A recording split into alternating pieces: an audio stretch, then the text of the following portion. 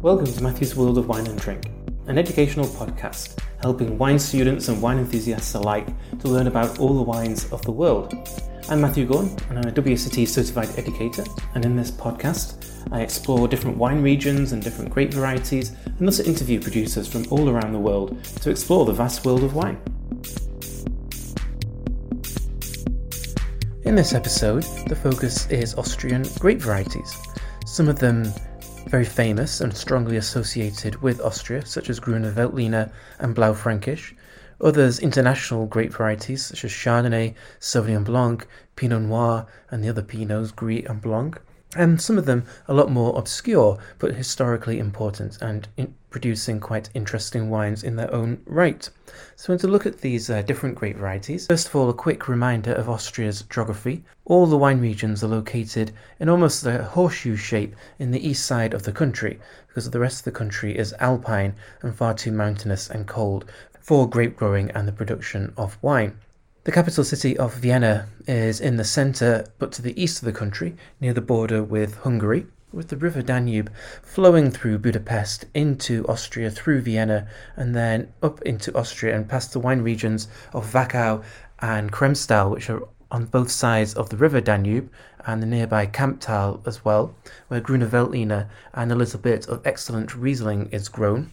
Between those small regions and Vienna is the largest region in Austria, which is Weinviertel, which means wine quarter, where a lot of the good quality but youthful, easy drinking, everyday drinking wines are made. It's worth noting that the quality of wine in Austria is consistently and generally quite high, so even the introductory wines are usually of pretty good quality, and that's because Austria is quite a wealthy country and drinkers there can afford to spend a little bit more on wine and therefore a little bit higher quality. But styles do vary from youthful to the much more age-worthy, concentrated and complex wines, which we'll look at as we go through the different grape varieties. Just south of Vienna is Burgenland and Neusiedlersee. So Neusiedlersee is the big lake, which is very shallow, just a metre in depth, but quite large. Here we're quite near the Hungarian border, and near the lake there are some great sweet wines made from white grape varieties, but also on the eastern side of the lake, which is quite protected, there is some very good red wine made, and this is really where the red wine production is concentrated. And then going further south towards the Slovenian and Italian borders, we have Steiermark, or Styria in English, which you don't find as much as the other regions I've already mentioned, more of an alpine influence, but again some good qualities being made there. So in general we're talking about a cool to moderate continental climate, which means a fairly long growing season for wines with high acidity but some real power and structure to the best wines at least. Within Austria, there are 40 approved grape varieties, 26 of them are white and 14 of them are red. And there are 45,000 hectares in total, and about 2/3 of them are white grape varieties, or white wine production. So more of a concentration on white wine than red. There's some very good red wine made in Austria too. So let's begin with the white grape varieties of Austria, beginning with Grüner Veltliner, which is by far the most planted grape variety in Austria. And so there are nearly 15,000 hectares of plantings in Austria of Grüner Veltliner. So that's 1/3 of all the plantings within the country and 1/2 of all the whites. And this has become a very popular grape variety as the late 20th century developed because of its combination of acidity and freshness, weighty, powerful wines for the very best quality, but very fresh, approachable wines for the more inexpensive styles, and also because it has high yields, which is certainly very useful in a higher production region such as Weinviertel for those more everyday drinking wines drunk on the ski slopes and in Vienna.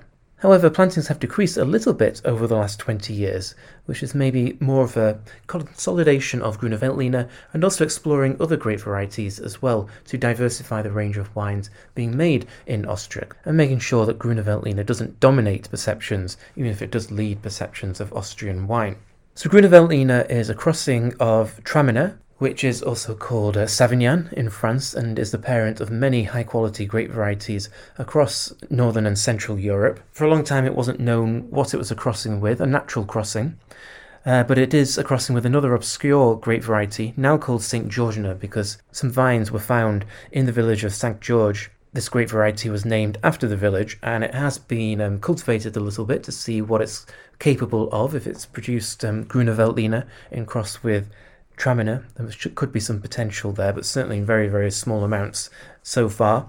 And those vines that were initially found are now a protected national monument because they are so important to the reputation and character of Austrian white wine through Grüner Veltliner. And Grüner Veltliner is a mid-ripening grape, so it doesn't ripen too early, but this is as far north as Grüner Veltliner is going to ripen, so I don't really find it much further north than in Austria, though it is found in neighbouring countries, and this is one feature of Austrian grape varieties. Some of them were born in what is now Austria, others are from neighbouring countries, and there's a bit of an overlap between them, which is hardly surprising.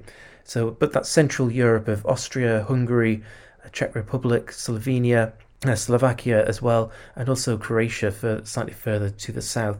A lot of these grape varieties, and of course Italy as well, in Friuli and Alto Adige, will find these grape varieties also grown and wines made from them. So for Grüner Veltliner, the river Donau or Danube, as I mentioned, flowing from Vienna through the regions of Wachau, Kremstal, and nearby Kamptal, it's very important because it brings heat along the valley, which helps the grapes get riper.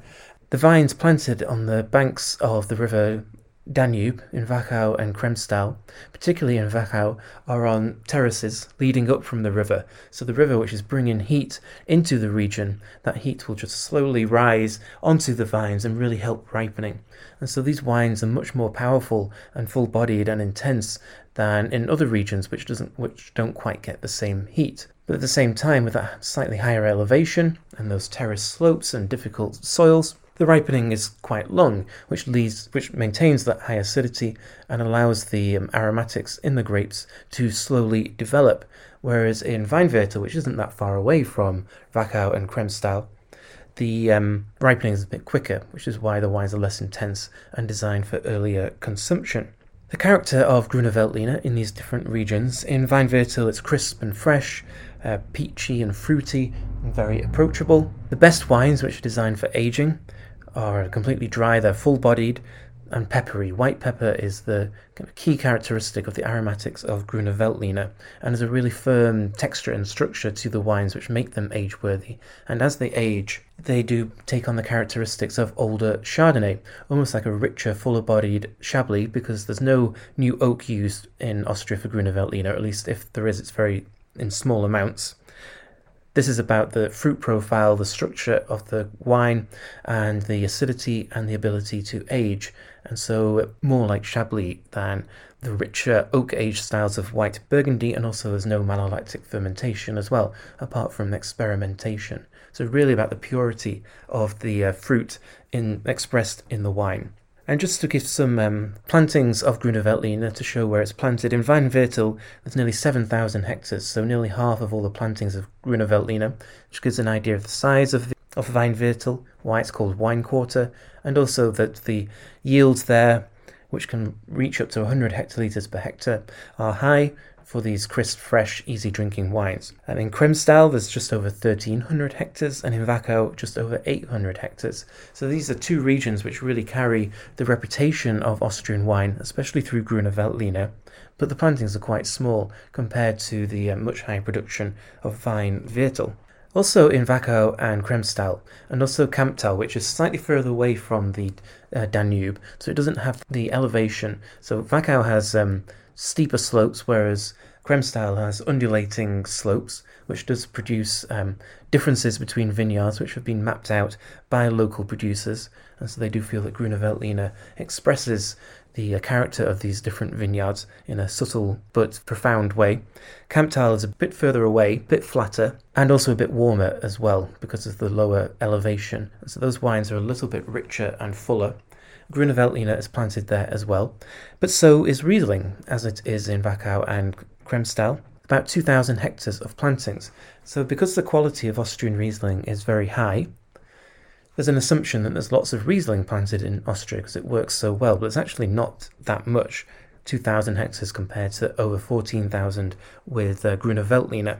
And the Riesling in these regions, high quality, for the same reasons that Grüner Veltliner is high quality in these three premium regions, producing spicier wines and which are less austere than, for example, Alsace. And I think it'd be quite difficult to distinguish Riesling from Austria from Alsace, but the climate is warmer. But of course Alsace gets lots of sunshine as well. The wines are all going to be dry. Acid is going to be high, maybe a little bit higher in Alsace, with a bit more generous fruitiness to the wines of Wachau, Kremstal and Kamptal. So a bit more powerful, but certainly not like the ripeness that you'd find in an Australian Riesling. Another international grape variety planted in Austria is Chardonnay, and there's around about 2,000 hectares planted here as well in Austria. Also called Morillon in Austria, but usually Chardonnay will be on the label.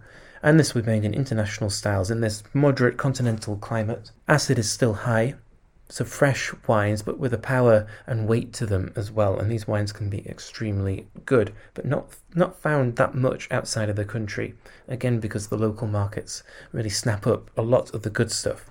Although Austrian wine is exported a lot more than it was even 15 years ago. There's also Sauvignon Blanc with about 1,700 hectares of plantings. Again, of very good quality. Not as pungent or aromatic as New Zealand, for example, but a bit more powerful and weighty than Loire Valley.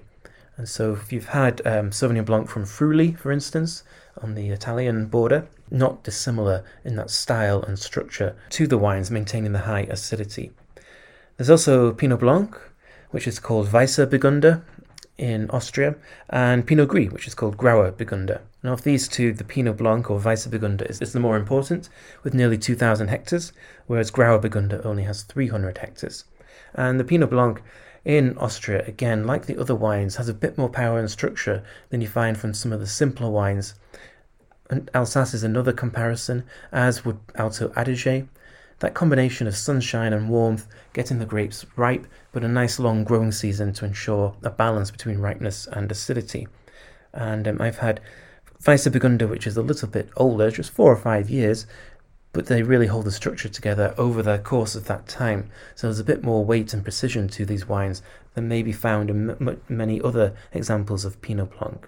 There's another important grape variety, Welschriesling, which means foreigner Riesling. It has absolutely nothing to do with Riesling. Probably brought into Austria and not native to Austria, which is why it's called foreigner Riesling or Welschriesling. Perhaps it comes from Croatia, and it is found across Central Europe. Different names, but usually with the name Riesling attached, even though that is quite misleading. There's nearly 3,000 hectares planted, and it produces pretty good quality wines. And I think the association with Riesling, because of its name, doesn't help because it's confusing, but it also means that people are going to expect the wines to taste a bit like Riesling, which they really don't. The aromatics are much more neutral, and it's not as acidic. And it produces wines which can be light, easy drinking, early drinking, and quite fun. But it's also used for sweet wine in Neusiedlersee, so in those humid conditions next to the lake, blended with Chardonnay. And Chardonnay here does produce very good sweet wine. So in Germany, sweet wine is usually made from Riesling, and really late harvest botrytis affected wines, such as Beerenauslese or Trockenbeerenauslese, can be extremely expensive because it's very rare for that botrytis to develop on a consistent basis, and there's very little juice. But Austrian equivalents, especially Beerenauslese, are actually very affordable, often made from Chardonnay and Welschriesling, maintaining the acidity, getting the botrytis, having richness to the wines, but also quite approachable, maybe not as concentrated or complex as German examples because of the grape varieties, which are more neutral, but at the same time having that delicious botrytis affected character. So Welschriesling, not a grape variety to be dismissed, but also one not to be confused by. Then there's also Muscatella, where there's nearly 1,500 hectares of plantings, which has been planted in Austria since the 1400s. This is Muscat Blanc Petit Grand, and there are other versions of Muscat grown in Austria as well, but this is the highest quality and the one most likely to be found on the label. And in Steiermark or Styria, it produces dry, light, aromatic wines, but also sweet wines in Burgenland. Those grapey aromatics can be quite useful in a sweet wine, so again influenced by the humid conditions. One other grape variety worth mentioning, planted in very small quantities, is Rotgipfler, There's only 112 hectares planted, and that's in the Thurman region, which is southwest of Vienna, in the village of Gumpolskirchen. And this is a very historic style of wine in the village from the Rotgipfler grape variety, which is blended with another obscure variety called Zierfandler. And the wines produced are powerful, spicy, and high in acid and high in alcohol. It's quite a contradictory wine to have that high acid and high alcohol. And of course that acid means that it balances the power and the alcohol, but also makes the wines quite age-worthy. With those small plantings, you don't see these wines very often. I've only tried a couple, and they're very unusual, very distinctive, and very good. Very hard to make a comparison between them and any other wines because of that combination of acid, alcohol, power, and ageability as well. So quite distinctive and unusual. Well worth trying if you can find one. Let's move on to the black grape varieties. There's about 13,000 hectares of plantings of the black grape varieties, which are concentrated on Blaufränkisch, St. Laurent, and Zweigelt.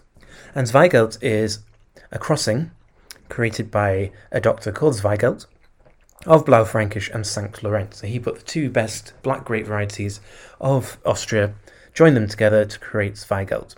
But before we talk about Zweigelt, let's look at those two really important grape varieties in terms of quality, if not quantity. So Blaufränkisch, there's just over 2,500 hectares. Its name Fränkisch comes from the belief that the grape variety was superior to other grapes grown in Austria, which were usually labelled under the Heunisch category. And Fränkisch comes from Franconia, or Franken in modern-day Germany, and the areas around that, which were considered to produce superior wines to the ones traditionally made in Austria. So anything that made really good quality wine had that Fränkisch suffix added to it. And it's first mentioned in 1862, just to give some international context. In Germany, it's called Lemberger, which is what it's also sometimes called in Washington State in the US. And in neighbouring Hungary, it's called Kekfrankos, where it's first mentioned in the 1890s. Those mentions are relatively modern, but it's really established itself as one of the two premium black grapes for Austrian red wine. And it's made in lots of different styles according to winemaking and also where it comes from. So its heartland is Burgenland, particularly Mittelburgenland, with over 1,000 hectares, so nearly half of the plantings.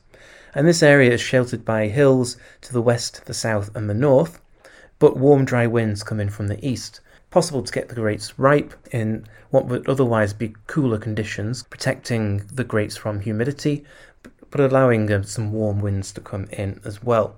And Blaufränkisch can be made in youthful, fresh, fruity, drink now styles of wine. Very approachable. There's a spiciness to Blaufränkisch. It's not dissimilar to Syrah, and it has a similar meaty pepperiness to it, but maybe just a bit fruitier than most Syrah, and a bit more red in its fruit profile as well. But then it can be made in much more serious, age-worthy styles as well.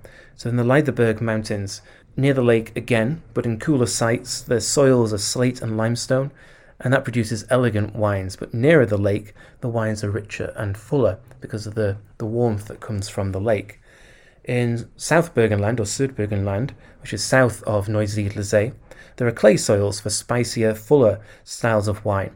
But on the higher slopes, which are cooler, then there's a longer ripening season, so the wines will be a bit more elegant and restrained. Also in Südburgenland, there is Eisenberg, where there are iron-rich soils.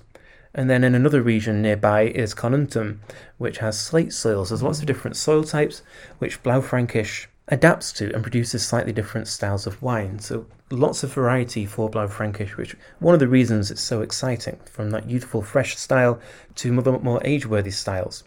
And those wines which are aged in oak, which hopefully will be balanced and integrated. I prefer Blaufränkisch with less oak, but certainly a small amount can just balance the spicy nature of Blaufränkisch and add a bit of a tannic grip to the wines as well. And if the wines are aged in oak, they can be called Burgenland Reserve. The lighter unoaked wines can be called Mittelburgenland Classic. So just a labelling key to how the wines have been made. The other major grape variety in terms of quality is St. Laurent, and there's just 600 hectares planted here. So the quality of the wines gives the impression that there's lots of it being made, but actually a very small amount. It's often linked to Pinot Noir because they have a similar profile, and it can be quite easy to mistake St. Laurent for Pinot Noir in a blind tasting because they have that similar aromatic lift, red fruits, and a reddish colour. But they are not actually related to each other despite their similar fruit and tannic and acid profile. The grape variety St. Laurent is perhaps named after St. Laurentius because his feast day is 10th of August, which is when the grapes are said to begin to ripen. But the obscurity of the name's origin gives an idea that this is a very historic grape variety. It's also a very difficult one, which is why plantings are not high, because it's susceptible to coulure, so difficult fruit set, botrytis, downy mildew, yields are erratic, and September rains can cause the grapes to split. Lots of difficult vineyard issues for St. Laurent, which requires careful vineyard management by the grower or the producer. But one of its advantages is that it can be grown on a wide range of sites, rather like Blaufränkisch, whereas Pinot Noir is a bit more particular. And also it ripens earlier than Pinot Noir, which is a good thing for growers to get the grapes in. And as the September rains can be difficult with botrytis and split grapes, an earlier ripening is certainly advantageous. And we can find St. Laurent in Neusiedlersee, but also Thermen region, slightly to the west, and also Weinviertel for the maybe slightly more introductory styles of wine. Then there's Zweigelt, and there's 6,000 hectares of Zweigelt, and those plantings have increased greatly over the last 20 years. So a lot more than its parents, Blaufränkisch and St. Laurent, which was the crossing made by Fritz Zweigelt in 1922. So it's just celebrated its 100th anniversary. There's an early budding, mid-ripening grape variety with high yields. So you can see why plantings have increased quite a lot, because having that not ripening too late and having the high yields is very advantageous for growers. Zweigelt is an extremely drinkable, quaffable style of wine. It's got relatively high acid. The tannins are quite soft, but they give enough grip to the wine.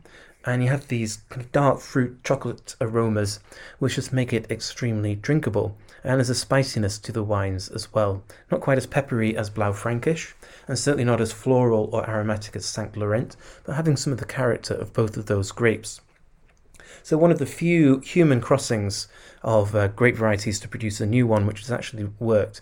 And I think Zweigelt can produce some very good introductory wines at relatively affordable prices, but there are also more serious wines produced as well when yields are kept down. So rather like Grüner Veltliner, if you're lowering those yields to produce a more serious style, careful handling in the vineyard, careful winemaking, Zweigelt can be a bit more age-worthy.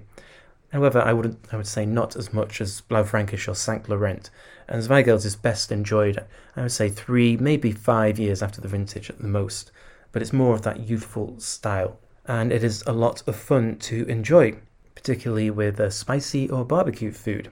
Also remembering that food in Austria is generally quite rich, and these wines, whether white or red, do go with the rich food of Austria. Pinot Noir is planted in Austria, about the same amount as St. Laurent, and again, very good quality wines. It's called Blauburgunder. Pretty classic Pinot Noir, and again, in a blind tasting, it can be quite difficult to distinguish from St. Laurent. Pretty similar style, but it's ripening later, so a little more difficult to work with in terms of picking, even if it doesn't have quite the same number of issues in the vineyard as St. Laurent does. There's also Cabernet Sauvignon and Merlot, a bit more planted than I had realised, 600 and 800 hectares respectively. I have to confess I have never encountered those grape varieties in Austrian wine, but there's a small amount planted. And then an even smaller amount is Blaue Portugiese, 500 hectares planted. It is probably an Austrian grape variety. It has absolutely nothing to do with Portugal despite its name. It has consistent yields, which is advantageous for growers, though it does have a frost risk and a botrytis risk as well. There is another grape variety which you might find on a label, Blauburger, which is not to be confused with Blauburgunder, which is Pinot Noir. Blauburger is a crossing of Blaue Portugiese and Blaufränkisch. Producers like it because it has a deep colour, which consumers also like, but the aromas are quite neutral, so not that interesting. So that's just an overview of some of the Austrian grape varieties. Grüner Veltliner, the most important by far in terms of all wine, as well as white wine. Then Blaufränkisch and St. Laurent for quality red wine. Zweigelt for quantity. And then some of these other grape varieties planted smaller amounts, which can be used for blending or to produce historic styles. And then also international grape varieties as well, which helps Austria fit into international trends and fashions. As I said, quality is consistently very high. You should not be disappointed by a bottle of Austrian wine. But whether the grape varieties are international or whether they are native to Austria, there's always that distinctive, not just quality, but richness and power, but freshness and acidity to the wines, which I find the perfect combination in the styles of wine I like to drink. So thank you for listening. This is Matthew, and this has been Matthew's World of Wine and Drink.